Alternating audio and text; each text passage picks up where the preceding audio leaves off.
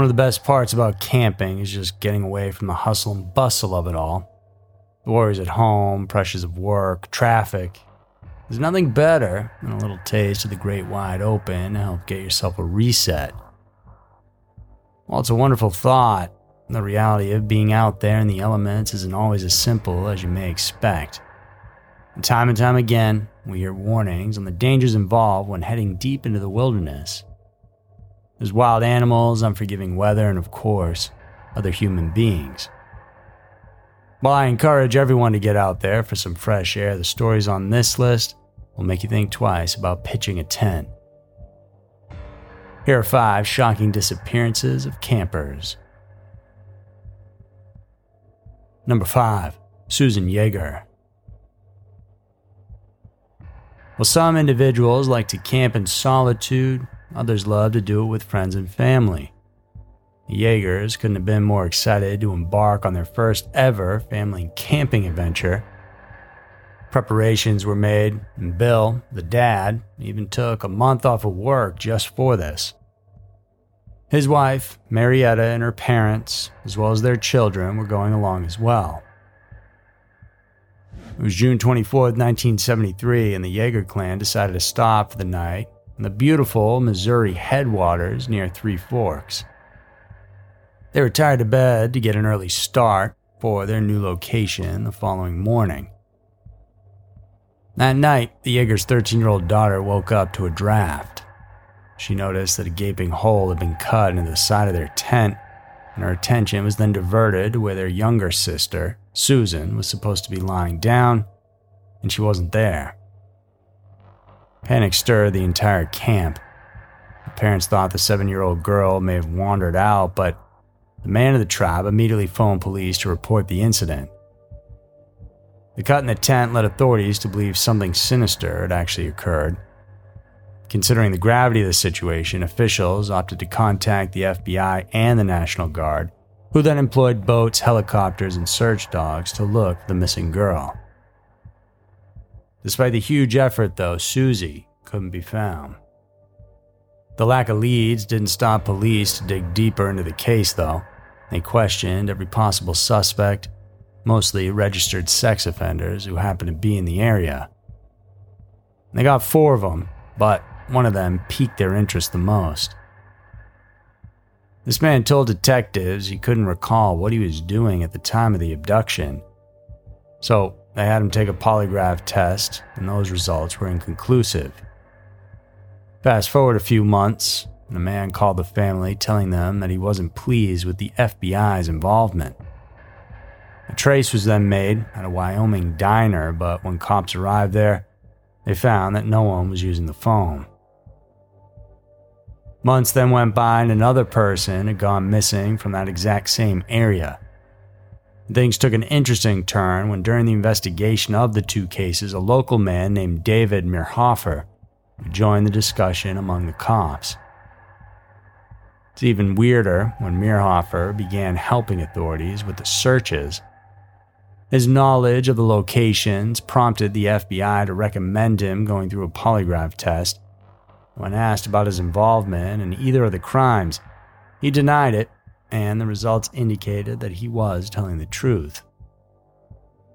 Meanwhile, a profile of the perpetrator described it would be a man who had military training, was a loner, and possibly had schizophrenia. The profiler emphasized that schizophrenic individuals had the ability to believe in their own lies, which is why they could easily pass polygraph tests. All eyes were now on Meerhofer, whom they found to be a former Marines communications specialist and had the skills to tap into telephone lines. These findings explain the mysterious Wyoming rest stop phone calls and the questionable polygraph results. A rigorous entrapment operation was then launched, and they ultimately caught Meerhofer red-handed. In 1974, a year after the incident, police ransacked one of his properties where they discovered Susie's remains. It was now impossible to know Susie's tragic circumstances since the Three Forks man committed suicide hours after his arrest. However, it's easy to assume that the first-time camper might have suffered greatly under the hands of her abductor. Number 4. Douglas Legg. The disappearance of Douglas Legg may not have a happy ending, but it brought in changes that we can't all help but thank him for. Douglas Legg was only 8, but he already had this exemplary love for the outdoors. His family happened to have owned an expansive campground, now called the Santanoni Preserve, which is in Newcomb in the Adirondack Mountains of New York. It's about 13,000 acres, and this piece of land boasts beautiful mountains and is surrounded by forests, lakes, and wilderness. There are also many wetlands in the area, including swamps and marshes. Dougie, as he was lovingly called, was at that site on July 10, 1971. He was hiking together with his uncle when the latter ordered him to return to camp to put on long pants. Somewhere along that half-mile stretch between his uncle and the campsite, something strange happened, and he disappeared, and no one knew where he went. Early reports said he had been spotted at a nearby ridge by his relatives. If this is so, then that would be the last time he was ever seen. And what happened next was considered to be the largest search and rescue operation in New York State's history. Hundreds of multi-agency personnel plus thousands of civilian volunteers convened in this part of the state to look for the boy.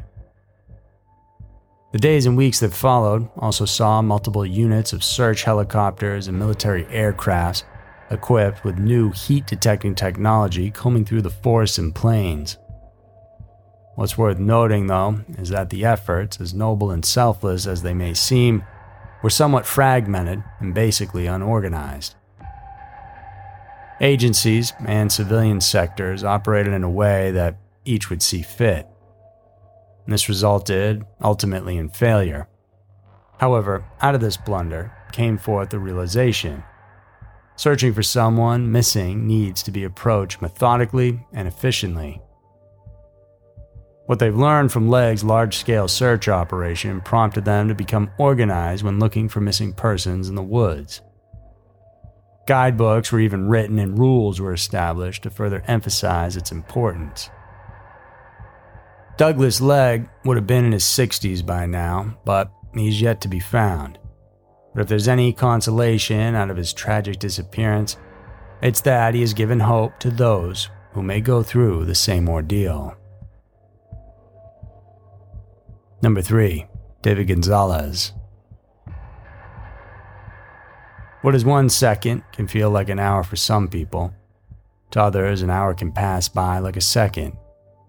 For David Gonzalez's mother, it's only a brief moment that passed, yet it changed her life forever. David was only 9 when he went camping with his parents in San Bernardino National Forest in Northern California in July of 2004. At 8 in the morning, the child asked his mother for the keys to their car. He said he only wanted to get the box of cookies that was left inside the vehicle. The mom didn't mind the request and gave the keys right away. She even watched the boy making his way towards their car, which was apparently only 50 yards away. Considering just how near the boy went and the point where she was standing, the woman turned to look away for just a brief moment. When she looked back, though, David was already gone, like he had never been there in the first place. Meanwhile, the box of cookies that the child wanted to have that day remained untouched inside the car. This meant that somewhere along his route he vanished and never reached his intended destination. When the initial search turned up unsuccessful, the parents opted to contact the authorities, and the same information was given to them, and they were left baffled and couldn't figure out how all this had happened.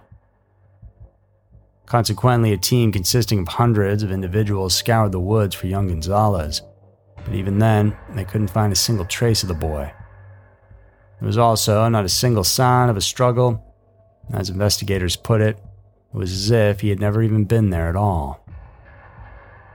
Interestingly, the mother did say during the initial investigation that she saw a beige-colored truck speeding out of the campgrounds around the time her son went missing. However, detectives were quite sure that there were no signs of a kidnapping, and so they opted not to follow up on that lead. That search lasted for more than a week, and still no progress was made, and after that, this put the case on the back burner. But then, about a year later, the decomposing body of the young boy was found about a mile away from where he had gone missing. This was strange considering that the area had been searched thoroughly.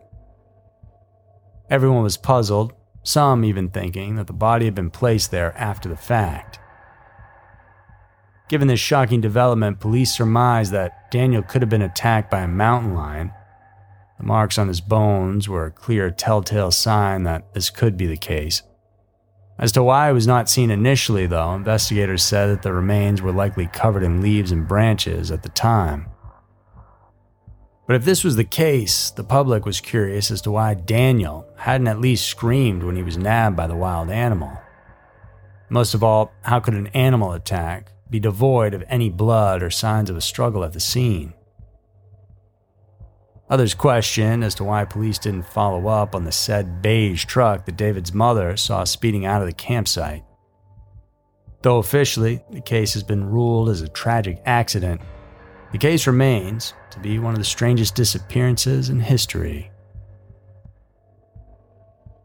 Number 2, Dennis Martin. Long before it got its bad connotation, pranks were actually fun jokes often pulled off between individuals who would usually just laugh about it after. As young as 6 years old, Dennis Martin already knew how to do one. However, his prank didn't end up well for him and his loved ones. It had been a tradition for the Martins to go hiking and camping every year to celebrate Father's Day. On June 13, 1969, Dennis, his brothers, along with their father and grandfather, went on an adventure at Spence Field, located in the Great Smoky Mountains National Park. It was so much fun, especially so that on the second day they met with friends and members of their extended family. On that same day also, the children, including Dennis, thought of pulling a prank on the adults. They thought of hiding behind the nearby bushes with a plan to surprise them, and everyone then went into their hiding place. It wasn't a long time before the kids sprung up from their hiding spots, practically scaring the adults, but as soon as the laughter died down, the campers noticed that little Dennis hadn't come out from his spot. His father and everyone else began searching for him, and the older Martin quickly ran down and traced back the trail he believed his son would have taken. He had already covered 2 miles before he stopped, and at this point, he was quite sure that the kid hadn't gone any further. When all else failed, they opted to call in the National Park Service Rangers. Upon inspection, authorities discussed that the area was very difficult to survive for the missing boy, because aside from the steep slopes and ravines, the Great Smoky Mountains is also rife with wild animals like copperhead snakes, bears, feral hogs, and bobcats. To make matters worse, it rained heavily that day. This basically wiped out any trace that could have helped the searchers. They did discover later some sets of footprints, but they were found to be not his, but of the Boy Scouts who had joined the search. The case then went cold, and in place are several theories, including the possibility of a bear attack, or that the child may have been abducted and eaten by cannibals. To this day, Dennis Martin's disappearance remains one of the most baffling mysteries to ever happen up in the Great Smoky Mountains. Number 1, Cleo Smith. According to studies, it's rare for missing children to be found, let alone found alive and well. But sometimes miracles do happen. Quoba Blowholes is a popular but remote camping spot in Macleod, a town situated along Western Australia's coast. Since it's only about an hour's drive away from Carnarvon, it has been a routine for Cleo Smith and her family to visit the place for a weekend getaway. On October 15, 2021, the 4-year-old was at the site together with her mom and her stepfather. On that night, the girl went to bed early, but woke up at about 1 a.m. the next day asking for water. After being given the water, she then returned to sleep. When the family woke up at 6, they discovered that the child was missing. A foot-long opening was found in the tent that she was sleeping in. A brief search was made, but when this failed, they immediately called the police. A search team was deployed to scan the air, land, and sea, but even then, they couldn't see a trace of the preschooler. After a few days of a fruitless search, the Western Australia Police Force believed that Cleo's disappearance could have been a case of abduction. Investigations were made, and one of the glaring leads pointed out to a car hastily leaving the campground around 3 a.m. of October 17th. And a witness reported that they saw a vehicle speeding towards Carnarvon. Police quickly rounded up the registered sex offenders in the area. However, this effort proved futile as well. Regardless, though, it didn't stop them. They combed through hundreds of thousands of pieces of evidence, including CCTV footage and phone data. The aim was for them to find out who was in the location at the time of the abduction.